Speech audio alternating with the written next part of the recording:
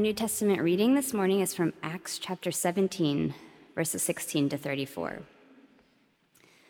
While Paul was waiting for them in Athens, he was deeply distressed to see that the city was full of idols. So he argued in the synagogue with the Jews and the devout persons, and also in the marketplace every day with those who happened to be there. Also, some Epicurean and Stoic philosophers debated with him. Some said, "What does this babbler want to say?" Others said, "He seems to be a proclaimer of foreign divinities." This was because he was telling the good news about Jesus and the resurrection. So they took him and brought him to the Areopagus and asked him, "May we know what this new teaching is that you are presenting? It sounds rather strange to us, so we would like to know what it means." Now, all the Athenians and the foreigners living there would spend their time in nothing but telling or hearing something new. Then Paul stood in front of the Areopagus and said, "Athenians, I see how extremely religious you are in every way. For as I went through the city and looked carefully at the objects of your worship, I found among them an altar with the inscription, 'To an unknown God.' What therefore you worship as unknown, this I proclaim to you. The God who made the world and everything in it, he who is Lord of heaven and earth, does not live in shrines made by human hands, nor is he served by human hands, as though he needed anything, since he himself gives to all mortals life and breath and all things. From one ancestor, he made all nations to inhabit the whole earth, and he allotted the times of their existence and the boundaries of the places where they would live, so that they would search for God and perhaps grope for him and find him, though indeed he is not far from each one of us. For in him we live and move and have our being, as even some of your own poets have said, for we too are his offspring. Since we are God's offspring, we ought not to think that the deity is like gold or silver or stone, an image formed by the art and imagination of mortals. While God has overlooked the times of human ignorance, now he commands all people everywhere to repent, because he has fixed a day on which he will have the world judged in righteousness by a man whom he has appointed. And of this he has given assurance to all by raising him from the dead." When they heard of the resurrection of the dead, some scoffed, but others said, "We will hear you again about this." And at that point, Paul left them. But some of them joined him and became believers, including Dionysius, the Areopagite, and a woman named Damaris, and others with them. This is the word of the Lord. Thanks be to God. The gospel reading is from Matthew chapter 28. Hear the gospel of our Lord Jesus Christ according to Matthew. Glory to you, O Lord. Now the 11 disciples went to Galilee, to the mountain to which Jesus had directed them. When they saw him, they worshipped him, but some doubted. And Jesus came and said to them, "All authority in heaven and on earth has been given to me. Go, therefore, and make disciples of all nations, baptizing them in the name of the Father and of the Son and of the Holy Spirit, and teaching them to obey everything that I have commanded you. And remember, I am with you always to the end of the age." This is the gospel of the Lord. Praise to you, O Christ.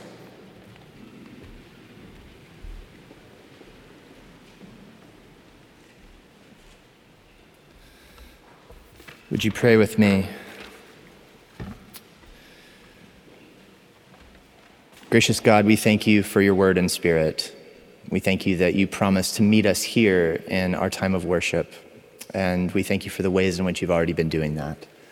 Would you meet us now as we reflect on your scriptures? Would your spirit be alive and active among us? Would you meet us in our minds and pull our attention toward yourself? Would you meet us in our hearts and pull our love and our loyalty toward you, that we might hear your voice, that we might see something beautiful about you and your promise that maybe we've been missing until now? And would you wrap yourself around us in such a way that you change us, that you actually change our lives and lead us forth into a bigger story and a new and more beautiful way of living in your world? Would you use our time together now to remake us in the likeness of Jesus, in whose name we pray. Amen. So when was the last time you got good news? Like, hey, you're getting a raise, or we've received your application and you're accepted, or, the treatment is working, or whatever, right? Like good news that felt good. When was the last time you got that kind of news? And what was that like? Now hold on to that feeling, because we're about to talk about evangelism, which is a word that many of you probably don't feel warm and fuzzy about as soon as I say it. It's a word that carries all kinds of weird baggage for us, but we are here at the fifth of 5 sermons in the series that we've been going through of Marks of the Church's Mission, where we've been considering different aspects of what is it that the church everywhere is really called to do. And on this last week, this last one, we're focusing on this aspect of the church's mission, evangelism. And evangelism comes from a Greek word, euangelion, which literally just means good news. So evangelism as a word is sort of like good news-ism. But when you hear the word evangelism, what do you think of? What feelings in your body emerge when you hear that word? I've done some interviews this week of our staff and some friends. They're like, hey, evangelism, tell me, how does that word hit you? What do you think of? And it's been fascinating to hear just all of the different baggage that we carry when we hear that word, right?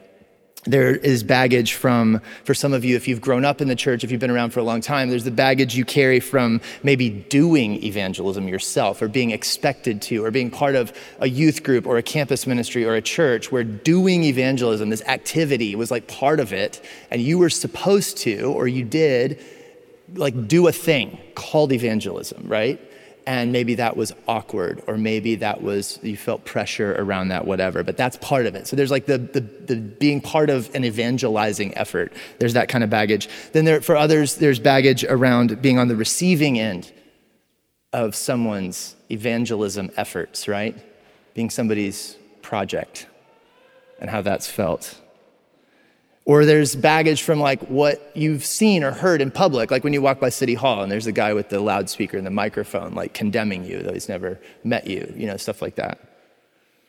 And then there's this other piece that's complicated too, because it's like that word evangelism sure sounds a whole lot like the word evangelicalism, which gets a whole lot of press these days and has been, and is a whole complicated thing. So evangelical and evangelicalism, with all of the political connotations or cultural, sociological connotations, what does that mean? Those things, it's hard to separate those maybe. And so all of that stuff is just there, and I want us to just name it, because we can't talk meaningfully about evangelism as a mark of the church's mission without kind of like reading the room. Let's all be here together. What are we bringing?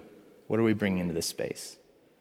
So before we start looking positively at evangelism, because it is an important thing, guys, we are stewards of the greatest story ever told. We're stewards of the greatest news that can be given to the world. It's the news of what God has done for us in Jesus. And we are given the honor and the blessing of carrying that kind of good news into the world. But we feel so complicated so often about stewarding it because of all the ways in which that stewardship puts us in places where it doesn't feel like we're bringing good news. Or it doesn't feel like the good news that we bring is desired or desirable, right? Or we've seen it done in toxic ways and we don't want to repeat the sins of the past. And so it's complicated. It is complicated. That's what we're here to talk about. But first, before we get into some of the positives, let's just unpack. Let's get down to the bottom of some of the baggage that we bring, just so that we understand. Where are we? The "you are here" dot on this map, right? So think about some of the baggage that maybe if you've grown up in the church. So I wasn't a church kid. I came into this as an adult. So we'll get to my experience later, because I was effectively evangelized. I've also been very ineffectively evangelized too, right? So I carry a bunch of stories like you do, right? But okay, so for those of you who've grown up in the church, and I've been around the church for a while now, so I've been part of things too, but what are some of the challenges, right? So maybe you were expected as part of your church or youth group or college ministry or something, you were expected or you were involved in an evangelism ministry. I got to hear some really fun stories from our staff on Tuesday about what was that like for you? But there's like one aspect of the difficulty is the socially awkward mode, right? When you think of evangelism, what's the first thing you think of? Well, for some, it's like, I was expected to go into a public space and broach a conversation with a complete stranger and expected in that moment to somehow have a spiritually significant conversation with someone I've never met in my life. It's like, wow, yeah, that would be weird. Yeah, I mean, if I were involved in a thing like that, I think I would be carrying some baggage too, right? Other baggage is like the manipulative tactics of it all. Maybe it's not the socially awkward piece that sticks with you. Maybe it's just the actual coercive piece of it. Like the trying to scare the literal hell out of people, right? You walk up to a stranger on the street and it's like, if you died tonight, do you know where you would go? If someone walks up to me on the street and says that, I'm just going to cross to the other side of the street, right? It's like when I walk home from here, usually on the corner by Whole Foods, there's often someone in some sort of vest and with a clipboard who is there ready and trying, like a heat-seeking missile, like trying to make eye contact with me, to have a conversation. And I just can tell from their posture that they're about to come up to me and say something like, you look like the kind of guy who can spare a few minutes to end child hunger, right?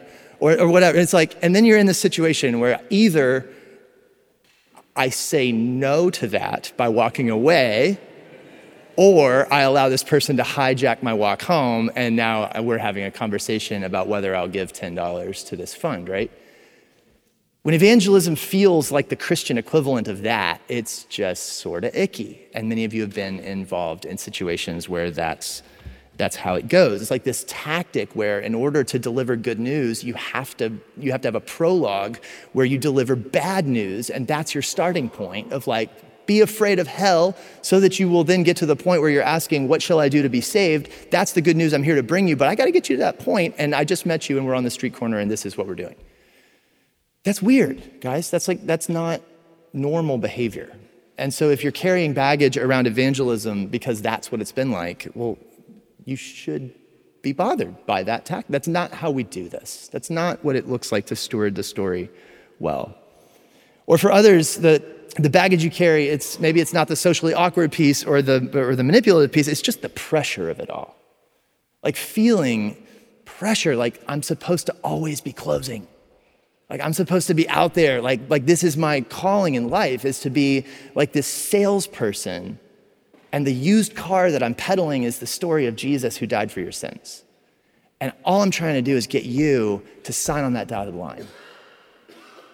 So let's have that conversation, right? And feeling pressure, like this is what faithfulness looks like. Is for you to be an effective closer of a deal. And so to be a mature and fruitful Christian is like to have a lot of notches in your belt on deals that you've closed or people you've led to the Lord or something like that. Or then the shame when you don't do it, the guilt of not doing it enough, right? And so like the pressure and the feeling of like, what it means to be a good Christian is this, and I just haven't done enough. And so you carry around these expectations and the weight of them. Then there's this other side. So that's like, okay, the baggage of like being part of groups that are doing this in particular ways. And it's also worth noting too, everybody's story is different.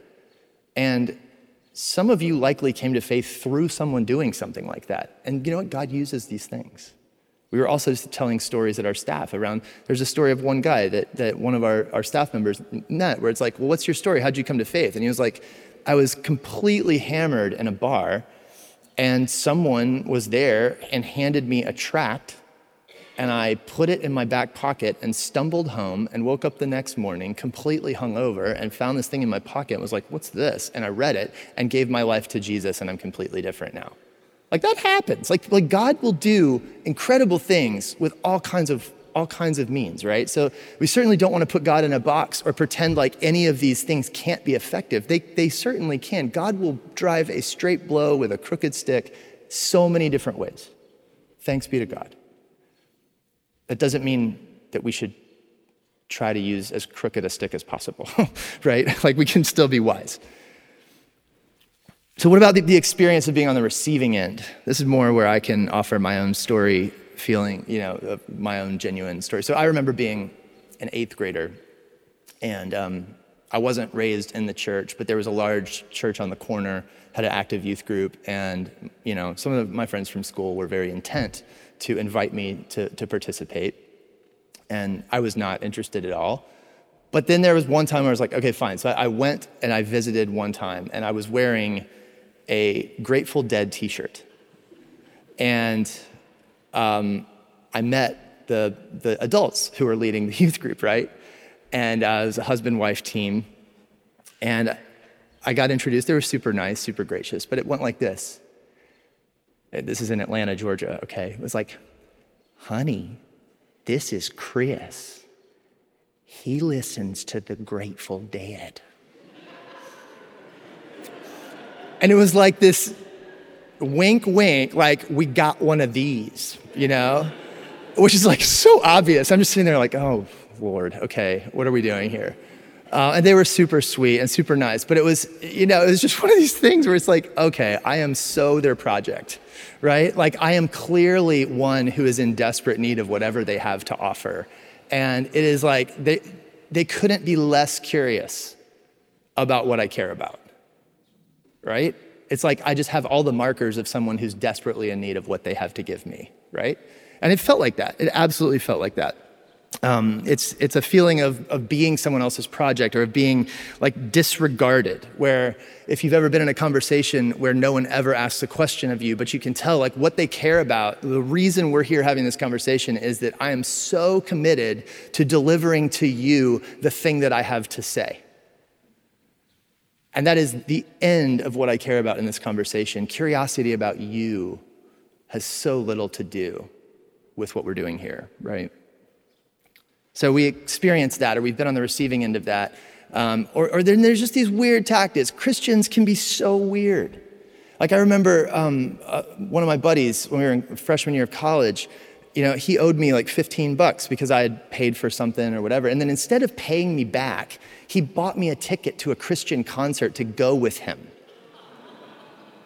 It was, he was being all like strategic, And so we went, but it was like, dude, can I have my $15? Like, if you want to take me to a concert, buy me a ticket. Don't, it's just so weird.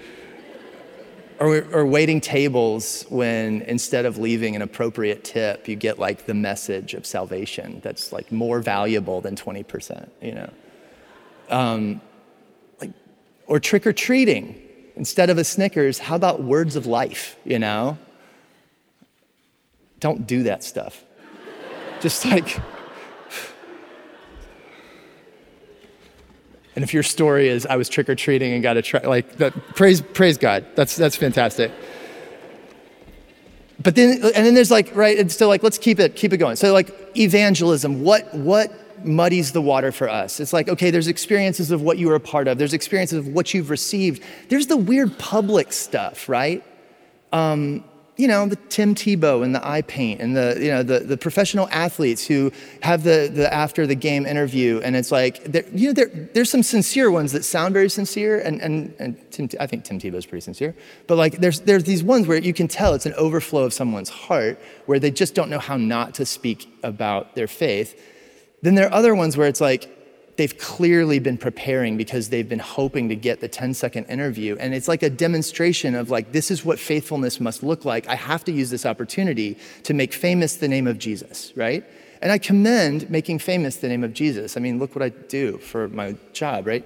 But like, there's a way in which it feels contrived, or it feels like this, you're part of a machine and you've got a role to play, and it just isn't compelling.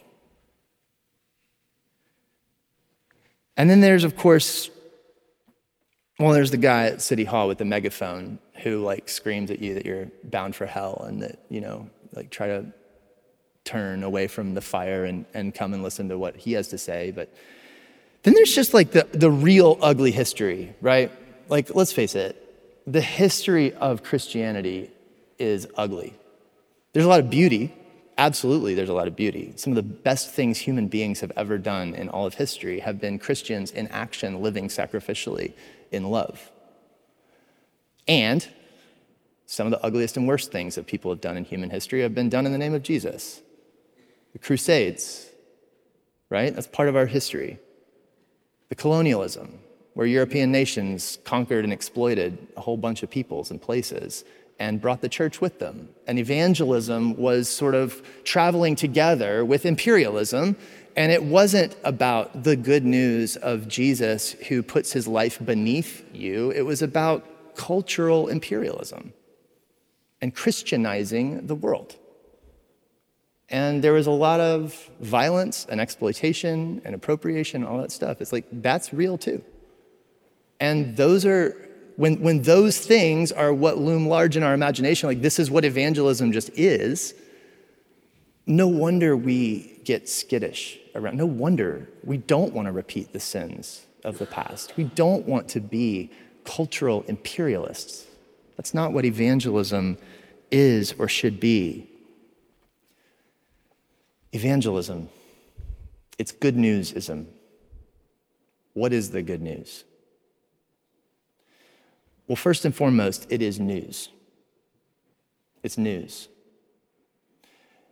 And in the early church, when they spread the good news, they were spreading breaking news of what God had done in the world in Jesus. That something new and world-changing had happened, and that changes everything. And the thing that had happened is that God raised Jesus from the dead. And when God raised Jesus from the dead, it opened up this whole world of reinterpreting all that had happened up to that point, all that God had said up to that point, and it blew the doors open for how will we now live in the world differently. And the story of Christ, as it came to be understood, as these early Christians were rehearsing, what has God done? What does this mean? They came to realize that what God had done is God who had created the world and had made humanity to have a particularly special and beautiful place in it, to be stewards of creation, to be the ones who lived like God in the earth in such a way that they would bring forth life and beauty and build out a world that thrives, that this humanity had turned away from God tragically and turned against one another violently, to where the human stewardship of the world broke. And instead of cultivating a world of beauty and goodness, human beings had ended up pitted against one another and turned away from God and started making a world that hurts. And they did it in ways that hurt one another. And yet God was so faithful to stick with his creation, stick with his people, that he persisted in his promise to make all things new. And eventually, when the human beings that he was involving in this project got to this point where they just weren't going to get it done, God stepped into the story himself in the person of Jesus Christ to take upon himself this human responsibility to steward creation toward that beauty and that wholeness and that justice that God loves. And Jesus lived that life of God in the world as a human being, and we snuffed him out. We didn't want it, or at least so we thought we snuffed him out. But God didn't even leave that up to us. God raised him from the dead. That light that had dawned in the darkness that we tried to snuff out, he raised him from the dead, and the darkness could not overcome the light. And in fact, what God has done in Jesus now is, as he's raised him from the dead, he's this firstborn of a new creation. God has planted in the earth his very own life, and he's now inviting all human beings to know that life and to participate in that life and to be renewed in that life in Jesus, because he's come for us all. God is making all things new, and our deepest longings are aimed at the beauty that he's promised. And our most painful losses, He feels them with us and bears the weight of them himself. The brokenness of the world that we lament, he laments those things too. But he has more than tears and even more than human energy to spend on it. He has all the power of heaven, and he's making all things new. Our longings and our losses, they find their answer in him. The relational brokenness that feels like I'm just so stuck and I don't know how to move forward. God moves toward you across that same kind of stuckness and takes on all the heavy lifting to be in relationship with you and deals with all of the real things that need to be forgiven and healed so that you can be in this peaceable union of love. God loves you like that. And the injustice of the world that you look at and just like the systems are broken, people are selfish, power is just not distributed evenly, wealth is hoarded among the few. The whole thing just is so wrong. The one who holds the world and all creation in the palm of his hand came to be born among us as a marginalized poor person who died at the hands of lawless people, an empire. He came to be a lynched man and save us from all of the brokenness and all of the violence, all the havoc we wreak on the world. This is the Lord who loves us, who's come for us, and he's been raised from the dead, and he's the one who is making all things new, and he's inviting us to get involved with him, to be part of the peacemaking vocation of the world. That's why we practice that in the middle of our service every Sunday. The good news that we steward is good news that is really good news. It's real, and it matters, and it actually changes the way we live in the world. It changes what we hope for. It changes what we love. It changes how we spend our time. It changes how we spend our money. It changes how we do relationships. It reorients us to God and to one another as people of love who are coming into the world not only to bear good news, but to live it. I should probably talk about this text. So we read Acts 17, where Paul goes into Athens, and I'll just talk about this for a very short minute, because I've already talked a lot. But it's this moment where Paul, he's traveling through the world, and he comes to Athens, and he's really waiting for, so Silas and Timothy, he sent them off. Well, okay, long backstory. We don't have time for all that. Anyway, he's in Athens, and he's talking in a public place, and it says he's grieved in his spirit, right? So Paul, he walked into the city, and he sees all these idols. He sees all the things that the people are trusting in. And he said, I see you're very religious. All these gods, all these temples. And he picks up on one where this unknown God, right? And he's like, I know him. Let me tell you about him. And so he wades in, and what I love about this scene from Paul is that his heart is breaking because he sees the bankruptcy of the life system of the people that he's there to meet, but he doesn't lead with that. What you get from Paul in this moment isn't like, you idiots, you're trusting in bankrupt false gods. He's not shouting at them. He's marveling at probably the city that's an architectural wonder with all of these beautiful things and so much skill and so much mastery and wealth that's all been devoted to this pantheon of gods. He's grieved because he realizes, man, they're trusting in all of these things that can't possibly answer what they're hoping for. But he sees among them this opportunity where the thing that they're longing for, there's this other unknown God who's there and named. And he says, let me introduce you to this one. I've met him, and I can come and I can tell you about him. And he finds an audience there, and they talk. And at the end of it, some hear and believe, some hear and don't believe, right? And some just kind of walk away confused. But what I love about it is that Paul pays attention to the people, and he actually is curious about what they're longing for. He actually meets them at their own point of contact where he's like, look, you all are very religious. I can see that. You all are looking to the gods for help. And you acknowledge that there's at least one that you don't know. Let me introduce you to this one. And he begins to tell the story of Jesus, right? And that's where I think there's this indicator for us about how is it that we can appropriately and effectively share our faith. What does evangelism look like when it's done well? And I think part of what it is when it's done well is like it's just this genuine sharing of what is authentically good news to you with people you care about in conversations about the things that they care about. When you do life together with people and you actually know one another and you come to understand what is it that you long for? What is it that you lament? What is it that you're working really hard at? What are the baskets that you're putting your eggs in, you know? Because 401k is a good thing, but it won't answer your deepest longings, right? Or like that 5 a.m. routine where you're gonna optimize your life. Like that's probably good. It's also going to be limited. And it won't be the solution that you're hoping that it will be. Might be a good thing to do, but it won't get you where you really are longing to go. None of these things will.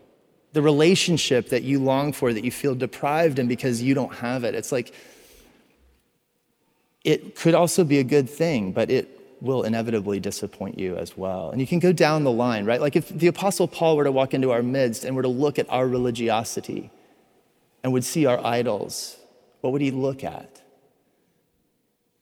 Pastor Tim Keller has made famous that sort of modern picture of idolatry today, like money, sex, and power as the chief idols of our age. The things that we look to in which we put our trust, thinking that they will give us the good life that we desire.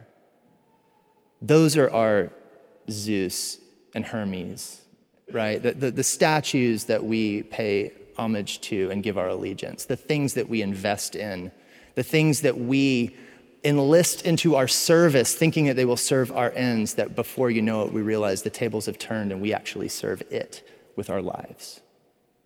The good news of Jesus is that God meets us in the real stuff of life and liberates us from those dead-end roads, those fruitless endeavors, and liberates us with his love to follow him in a way that actually leads toward the horizon of his promised new world, where all things are set right, and invites us to participate now with him in a world that reflects that beauty, portrays it now, and even cultivates it in the midst of the here and now. It's an incredible honor what God has enlisted us in, and we get to do this, and your neighbor gets to do it too. We get to discover together more of the beauty of God. So here are my thoughts. To speak positively, how can we, what should this look like if we're doing evangelism faithfully and well and beautifully, right? Well, one, I think as a people of faith living in this city and living in our neighborhoods and living in your workplaces, just be reminded there is no non-faith way of doing life. It's not like there's like sacred and secular or religious and non-religious. It's like every human being is living by faith in something. We all, at the core of our being, hold various things uncritically. And if you just keep doing the questioning, if you just keep asking, well, why do you believe that? Every one of us has something at the core of our being that says, I believe it because I believe it. And that's true of all of your neighbors. So it's not like there's this rational way of doing life, of living in a closed world where there's no transcendence. It's not like that's a reasonable thing and we're over here being unreasonable faith people. Everyone lives by faith. The question is, what are you trusting? Why are you trusting it? And how is that going for you? Right? And what we are here to do is be people who are trusting Jesus with our lives. And trust is different from belief. Belief is related. But like, I can believe that this pew will hold me and I can never test it, but it takes my actual sitting in it to be entrusting myself to its weight, right? We can believe a lot cognitively about Jesus, but it's only when we actually trust him with our lives, where we actually change the choices we make based on a commitment to follow him into the world. It's only then that we even begin to discover, what is this good news all about? What does it mean? And it's only then when we begin to have something really authentic to say. And so the first idea about what does it mean when we do evangelism well is like, well, we do it genuinely. That we only talk about what we know. And what we talk about isn't just a message, like a theological idea. It's the story of our lives re-narrated through the story of Christ. And we help others re-narrate their lives as well. The second thing is like, it's gotta be honoring to the other person or people. It can't be objectifying. It can't be colonizing. We're not here to be imperialists planting a Christian flag on new territory to take the beach for Jesus. That's not what we do. What we're here to do is to love our neighbor, to honor others in his name, right? And so instead of you being my project where I'm gonna come to you because I've got what you need, instead, I wanna come alongside you as your fellow traveler because we're both subjects in God's story. It's not that I'm the subject and you're the object of mission. It's that we're both the subjects in God's story and he's doing something beautiful. And if we walk together, we might just discover more of it together. Now, instead of me just hoping you see Christ in me, I'm looking for Christ in you. And there's real give and take. We're honoring one another. We're actually practicing spiritual friendship. And you're not my project, right? We're friends. Another thing is I think it needs to be intentional. I think sometimes because evangelism has been so bungled and we get skittish around it, we just don't do it. Like we just kind of hope people might see Jesus in us, but we don't intentionally try to show up as a witness for Jesus in any sort of thoughtful way. But you're called to do that, and it's a real honor to be called to be a witness for Jesus. Be willing to be different in a beautiful and compelling way. Not all awkward is created equal, right? Prayerful. No one can make a Christian but God, right? It's not about how gifted you are. God is at work doing beautiful things, and we should pray. We should pray that God show us more of who he is and pray that God will do good things in and with us. I think evangelism is communal.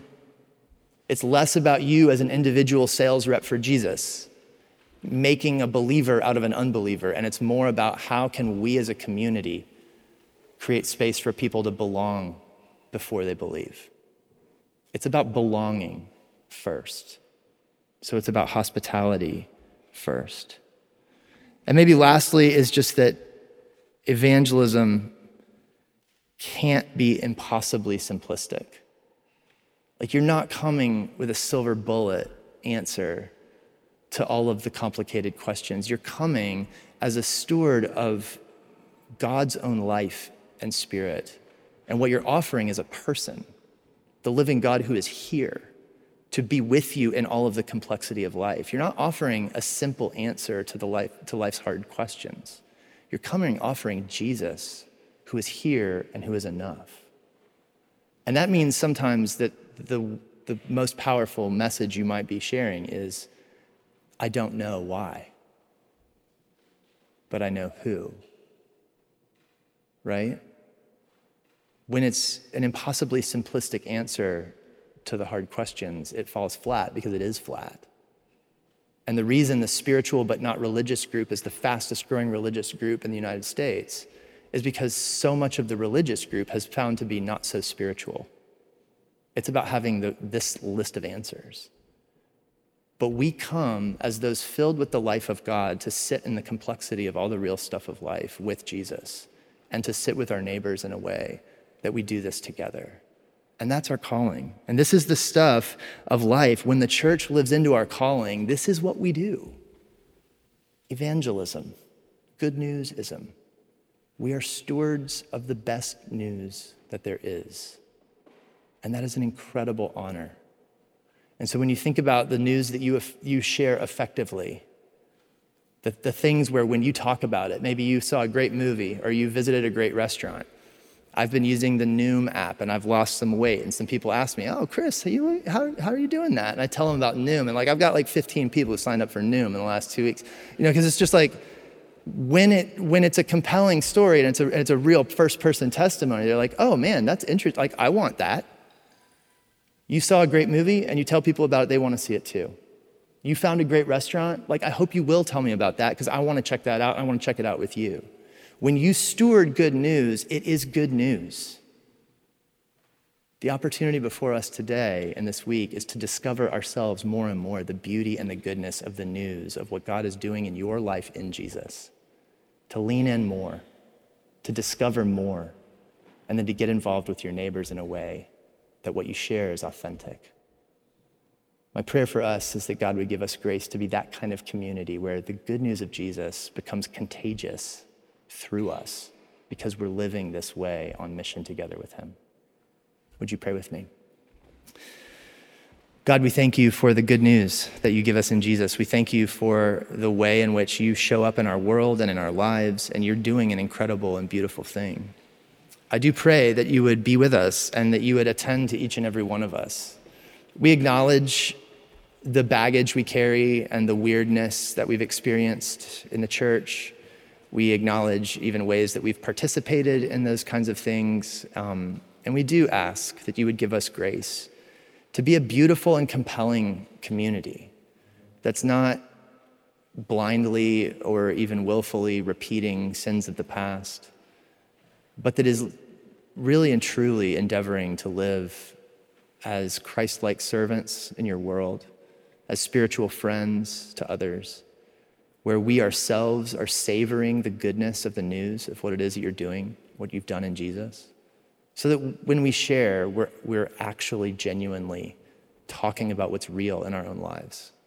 And we do pray that you would use us mightily to bring renewal in the lives of people we know. God, we want to be a blessing, and we pray that you would give us grace to join you in your work of making all things new. And so we pray your blessing on us now. In Jesus' name, amen.